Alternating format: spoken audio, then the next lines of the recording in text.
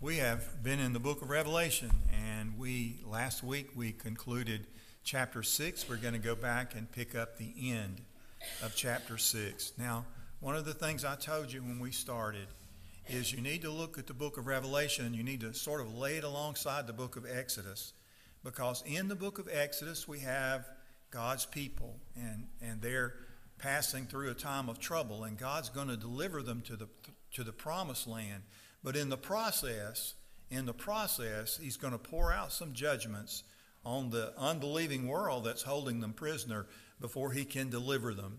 And so we have a sort of a parallel, if you could say, between the two books. Not exactly, but you can think of it in that way. And we're going to watch and see how God delivers his people. You're going to see a picture of that today.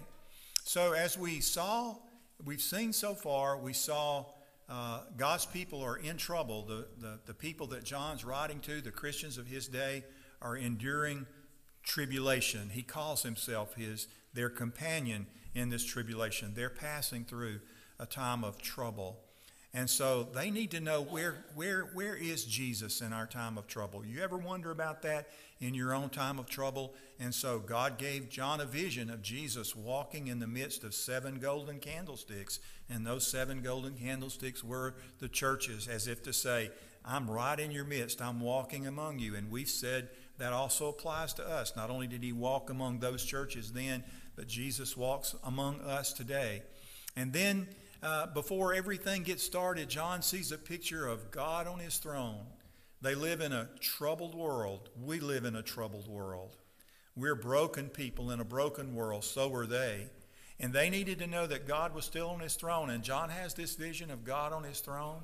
And then he sees God holding a scroll in his hand, sealed with 7 seals. That scroll contains God's plan for the future.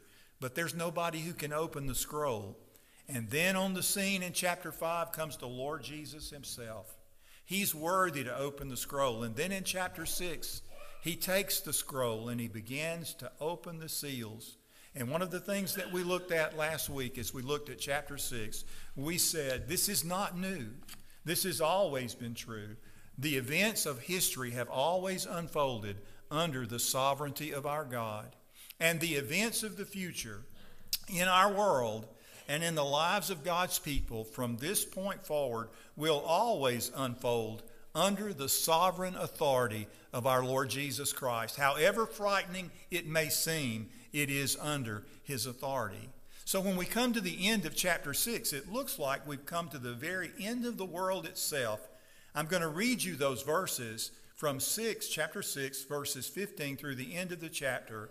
And then I want to show you the question that they ask at the end of those verses. And then I want to show you how chapter 7 answers that question. So we pick up in verse 15 of chapter 6, and we read, Then the kings of the earth, and the great men, and the generals, and the rich, and the powerful, and everyone, slave and free, hid themselves in the caves and among the rocks of the mountains, calling to the mountains and the rocks, Fall on us and hide us from him who is seated on the throne and from the wrath of the Lamb. For the great day of their wrath has come, and who is able to stand?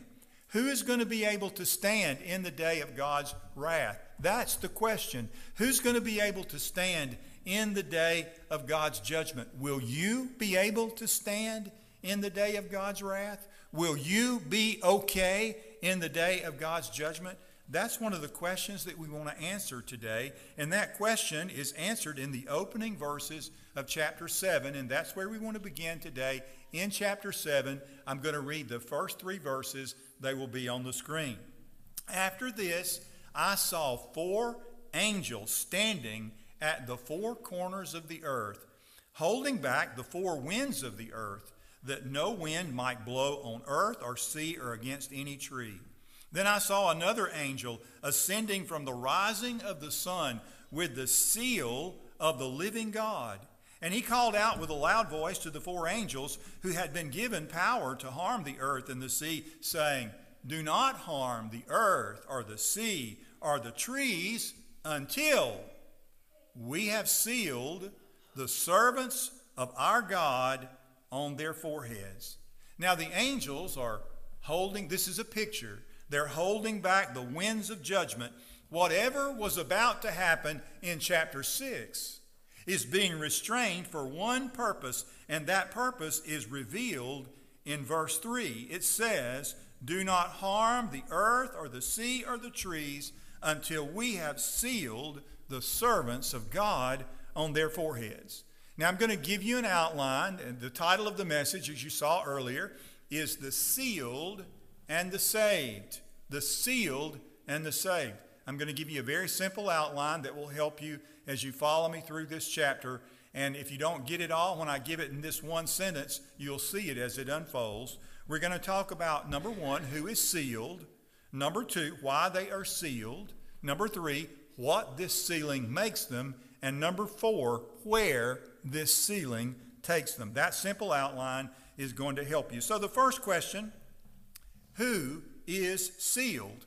Well, according to verse 3, they are the servants of God.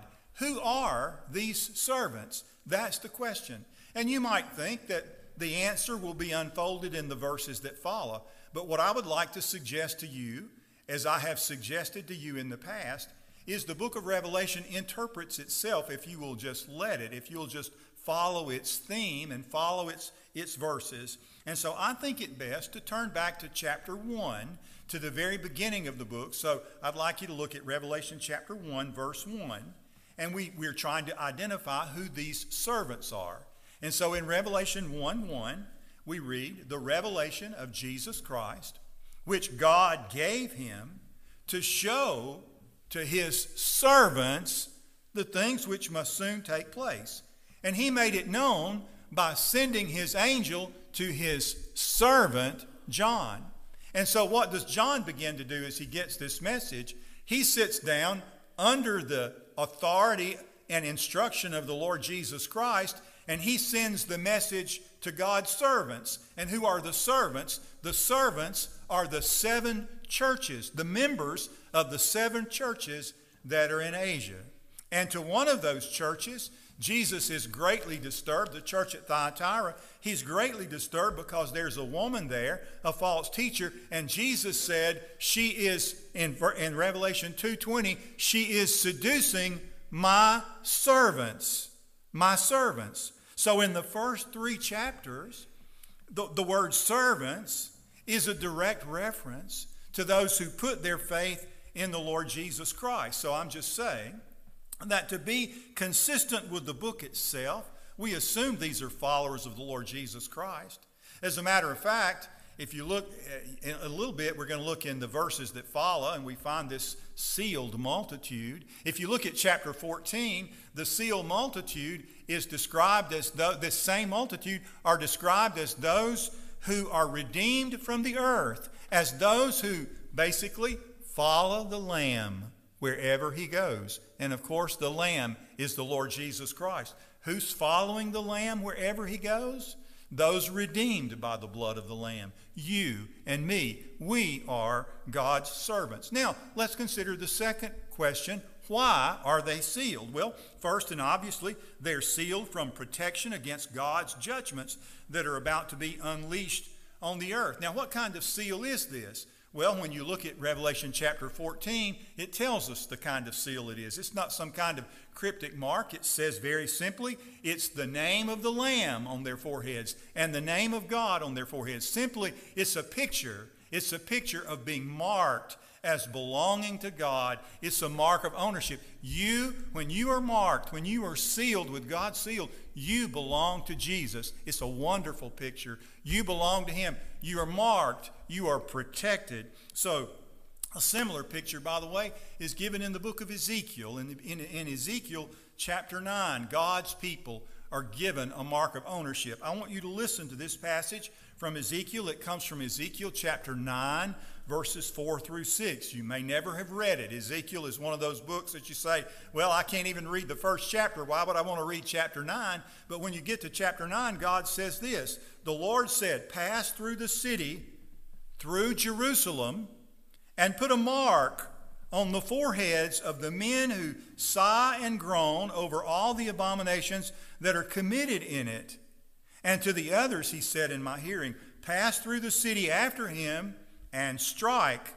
Your eye shall not spare, and you shall show no pity.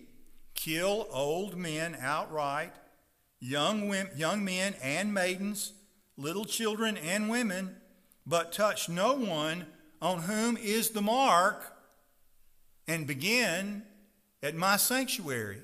So obviously this is another picture of God's judgment about to fall. And the only people who are safe from God's judgment are who? Those who have God's mark. Those who are marked as belonging to God. Those who are sealed as belonging to God. Now here's the question now that you need to answer today, you personally. Do you bear God's mark, God's seal? Are you marked as one of his servants? Are you marked for protection from his judgments? Are you marked for salvation as one of those who will be redeemed from the earth? In the book of Ezekiel, even being in God's sanctuary was not a safe place if you are not marked as belonging to God. Now there's one other thing I would tell you, and this is, I'm going to back this up with Scripture, and that is, if you are a follower of the Lord Jesus Christ, you already have this mark. Let me show it to you from what Paul said in Ephesians chapter 1, verses 11 through 14. Paul said, in him, that is in Jesus, we have obtained an inheritance, having been predestined according to the purpose of him who works all things according to the counsel of his will, so that we who were the first to hope in Christ might be to the praise of his glory. In him, you also, when you heard the word of truth, the gospel of your salvation, and believed in him, when that happened, when you believed in him, you were sealed with the promised Holy Spirit, who is the guarantee of our inheritance until we acquire the possession of it to the praise of his glory. Paul cautions us in Ephesians 4:30, do not grieve the Holy Spirit of God, by whom you were sealed unto the day of redemption. So do you bear God's mark? Do you bear God's seal? Are you identified as belonging to him? Will you be able to stand in the day of judgment? Now let's look at verse 4 of chapter 7, verses 4 through 8. We're going to read those verses. And I heard the number of those who were sealed, 144,000 sealed. That's the number, 144,000. Sealed from every tribe of the sons of Israel.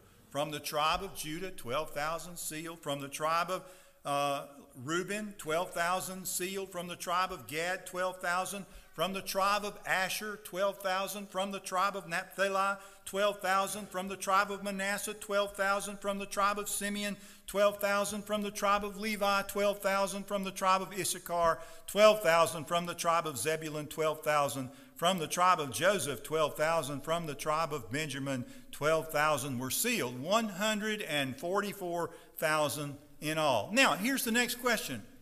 It's basically a statement. What? This sealing makes them.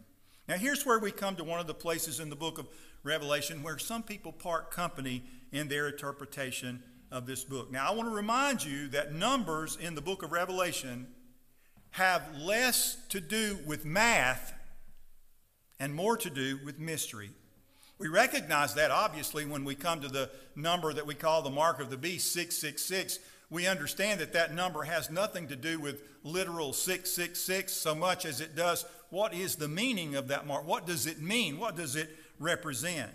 Now, some take this number literally and apply it to only the nation of Israel. They say, well, you know, this is 144,000 of the nation of Israel who are sealed and saved during the time of tribulation. But the Bible never says that. Did you read that in this verse? I didn't either. It's not in there. Now, I realize there may be some note in your Bible, or you may have read that in some book, but it's really not here. So, and some people say, well, the church is no longer in the world at this point, but we've not read that so far either, at least in this book. And so that's an assumption that people make, and if that's an assumption you make, I have a great respect for that, and I have a great respect for others who teach that. This week I started reading Dr. David Jeremiah's book, The Great Disappearance. And Dr. David Jeremiah and I don't agree on some things, but I have a great respect for Dr. David Jeremiah. He's a great preacher, but we see this a little differently. So if I follow my own advice and let the Scripture interpret Scripture, should I accept that these 144,000 are Jews? Well, if I do, well, then I have to say that these are the only 144,000 who will be protected from God's judgment, because they're the only ones who are sealed. And that would contradict what Paul said in Romans chapter 11 when he talks about the great influx of Gentiles, and when the boat is loaded with Gentiles, then all Israel will be saved, not just some Israel will be saved. So let me just ask you, let me just pose this question. What if this number is less about math and more about mystery? And what if it's symbolic? What if it's a perfect picture of the entire people of God on earth during this time?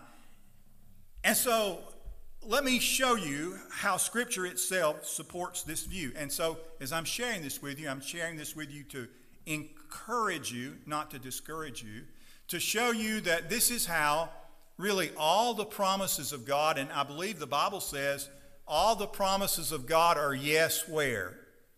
In Christ Jesus. They're all yes in Him. In other words, all the promises of God can belong to me, both in the Old Testament and in the New Testament. It's not a question of whether or not I'm born a Jew.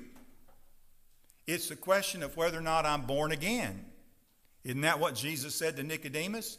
Nicodemus, who was a Jew, who was a ruler among the Jews, Jesus said to Nicodemus, except a man be born again, he cannot see the kingdom of God. Now, according to Paul, there's one people of God. One people, not two peoples. There's one people of God. Ephesians chapter 1, or 2, verses 11 through 22. I'm going to read you some verses that you can mark down and you can read later, but let me just read you these verses. He said, therefore, in verse 11, therefore remember that at one time, this is time over here, we'll call it this time over here. At one time, you Gentiles in the flesh were called the uncircumcision by what is called the circumcision made with flesh by hands. Remember that at that time, you were separated from Christ, alienated from the commonwealth of Israel. Now, that word commonwealth, I don't really understand really good. I understand we have some commonwealths. In Virginia, a commonwealth. Kentucky's a commonwealth. I know the Commonwealth of Kentucky, you can either be from Kentucky or not from Kentucky, but you're part of the Commonwealth of Kentucky. You were not a part of the Commonwealth of Israel. You weren't from Israel, he said. You weren't a part. You didn't when you were over here. You were separated from Christ, alienated from the Commonwealth of Israel, strangers to the covenants of promise. They didn't belong to you. You didn't have any hope, and you were without God in the world. But now, you're moved in Christ Jesus. You who once were far off have been brought near by the blood of Christ. For he himself is our peace. Those people who used to be over here and those people who are over here, he himself is our peace, who has made us both one and has broken down in his flesh the dividing wall of hostility by abolishing the law of commandments expressed in ordinance, that he might create in himself one new man in the place of two, so making peace, and might reconcile us both to God in one body through the cross, thereby killing the hostility. And he came and preached peace to you who were far off, and peace to those who were near. For through him we both have access in one Spirit to the Father, so that you are no longer strangers and aliens, but you are fellow citizens with the saints and members of the household of God. There's one household, built on the foundation of apostles and prophets, Jesus Christ himself being the chief cornerstone, in whom the whole structure being joined together grows into a holy temple in the Lord, and you're built for a dwelling place of God by the Spirit.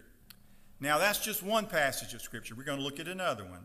This is from that great passage in Romans when Paul starts out in Romans 10 or Romans 9 saying, I've got a concern for my brothers in Christ. They have a zeal for God, but not according to knowledge. He's talking about Israel according to the flesh. And then in chapter 10, he says, my heart's desire and prayer to God for Israel is that they might be saved.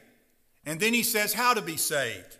In chapter 10, verse 8, in the middle of verse 8, he said, here's the word of faith which we are preaching. And if you're not saved today, if you've never trusted Jesus as your Savior, this is how you can be saved. And if you're here today and you're a Jew, this is how you can be saved. Listen to it.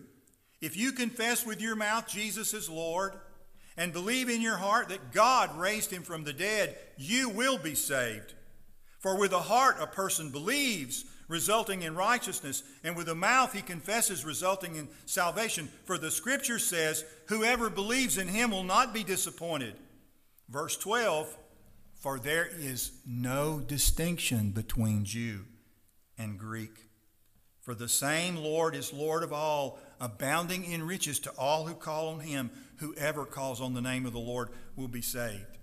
According to Paul in Colossians chapter 3, verse 11, when you come to faith in Christ, he says, you put on a new self who is being renewed to a true knowledge according to the image of the one who created him, a renewal in which there is no distinction between Greek and Jew, circumcised and uncircumcised, barbarian, Scythian, slave, and free man.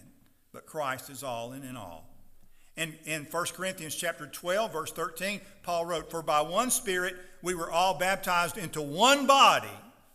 One body. You see the emphasis, one. Whether Jews or Greeks, whether slaves or free. And we were all made to drink of one Spirit. Galatians chapter 3, verse 26. For you are all sons of God through faith in Christ Jesus. For all of you who were baptized into Christ have clothed yourselves with Christ. There is neither Jew nor Greek. There is neither slave nor free man, male nor female, for you're all one in Christ Jesus. And if you belong to Christ, then you are Abraham's descendants.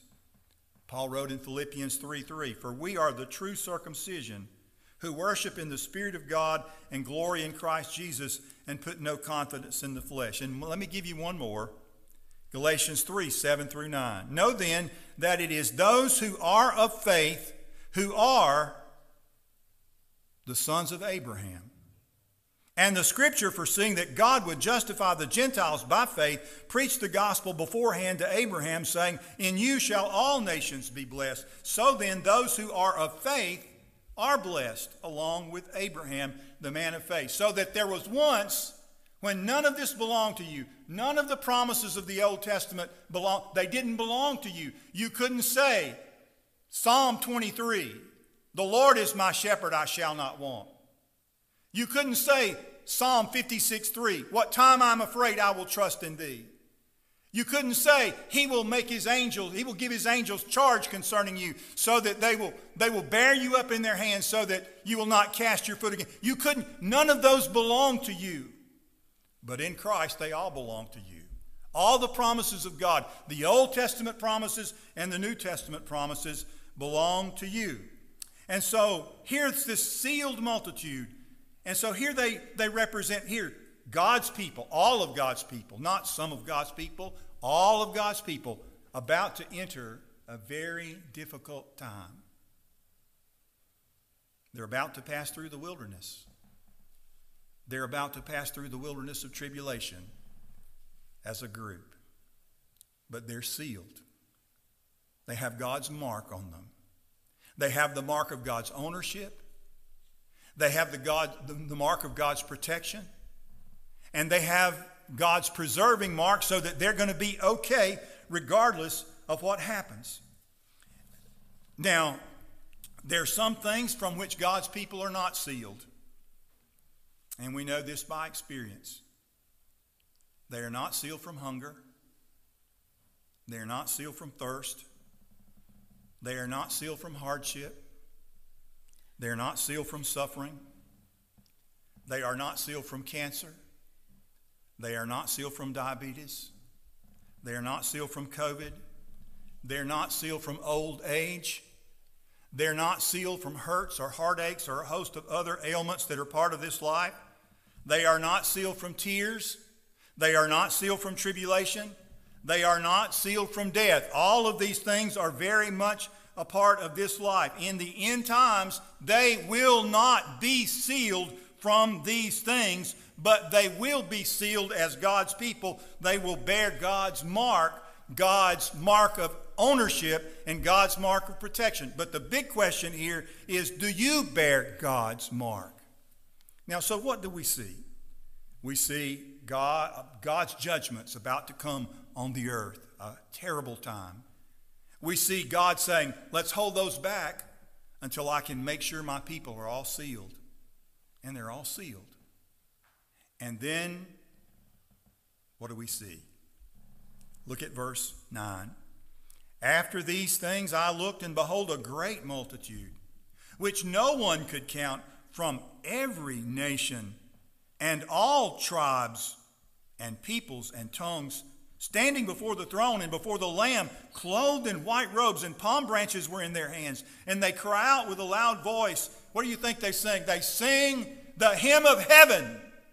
Salvation to our God, and glory to the Lamb. And all the angels were standing around the throne and around the elders and the four living creatures, and they fell on their faces before the throne, and they worshiped God, saying, blessing and glory and wisdom and thanksgiving and honor and power and might be to our God forever and ever. Now, here's the last question, and we're about to finish. Where this sealing takes them. Who are this multitude? Well, we've taken most of our time dealing with the seal multitude. They represent the one people of God marching through the great and terrible wilderness of life with all its trials and trouble. But then we see this other multitude. It's a great company of individuals. Individuals, not one unit, but many units. Individuals from every tribe, including the tribes of Israel, every tongue and every people and every nation. And where are they? They are before the throne. They are in heaven. They are celebrating their deliverance from the wilderness. They didn't escape the wilderness of tribulation. They passed through it, sealed and safe. Not only are they safe, they are saved from all that troubled them. Look at verse 15. For this reason, they are before the throne of God, and they serve him day and night in his temple. And he who sits on the throne will spread his tabernacle over them. They will hunger no longer, nor thirst any more, nor will the sun beat down on them, nor any heat. For the Lamb in the center of the throne will be their shepherd, and will guide them to the springs of the water of life, and God will wipe away every tear from their eyes. That's the moment we sang about earlier. When God wipes away all of our tears, when we've passed through. And how do we pass through the wilderness of this life? We pass through it not as a group. We may be all sealed and all saved, but we gain deliverance one person at a time, at least through this period of time. One person at a time. Now there's a coming a time when God's going to catch up all of his people. All of them will be caught away. All of them at once caught away. But here, it's one at a time. One sufferer, one traveler at a time, passing through their own periods of trials and tribulations. That's life. That's life now. That'll be life then. But the good news is God has comfort for us when we get home. You have a passage of this one people of God, sealed and safe. They are sealed, they are safe, they are saved. But here's the question today. Do you bear God's mark? Are you sealed? Are you safe? Are you saved? Let's bow our heads.